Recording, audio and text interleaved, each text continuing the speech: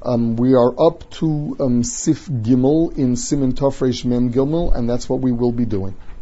B'shar Yomim Mavarach Al Hasukah Kodem Birkas Hamotzi. On the other days, you say the Leishe Basukah before the Motzi. Why is that? In order not to be mafsik between the Motzi and the eating of the bread.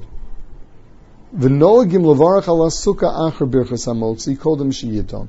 However, it is our minhag that we first say Leishe Basukah, that we first say Hamotzi Lechem and Aretz, and then Leishe Basukah before we eat, and it's not considered a hefsik, because it is necessary. You have to have a sukkah in order to be able to eat.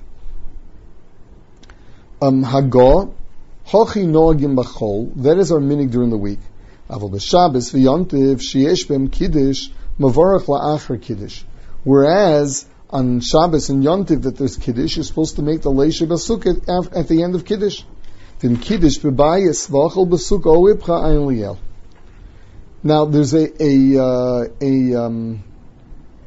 machlokas achronim on Yontiv when you say Borei Pri Hagafen for Kiddush, we're talking about Yontiv by day, where there's no bracha of Mekadosh Yisrael Vazmanim, just the Borei Pri Hagafen. Should you say Leishe Basukah then, or should you say Leishe Basukah when you're going to have your challah? The reason being that really wine is not Mechayev Basukah. So it's just a hefsek. You're saying Leishe Basukah between the Borei Pri Hagafen and the drinking. Well, that's not right. The drinking was not Mechayev a Leishe Basukah. However, the Mishnah Berurah says Lahaloch, he says David Kamara, you can do what you want.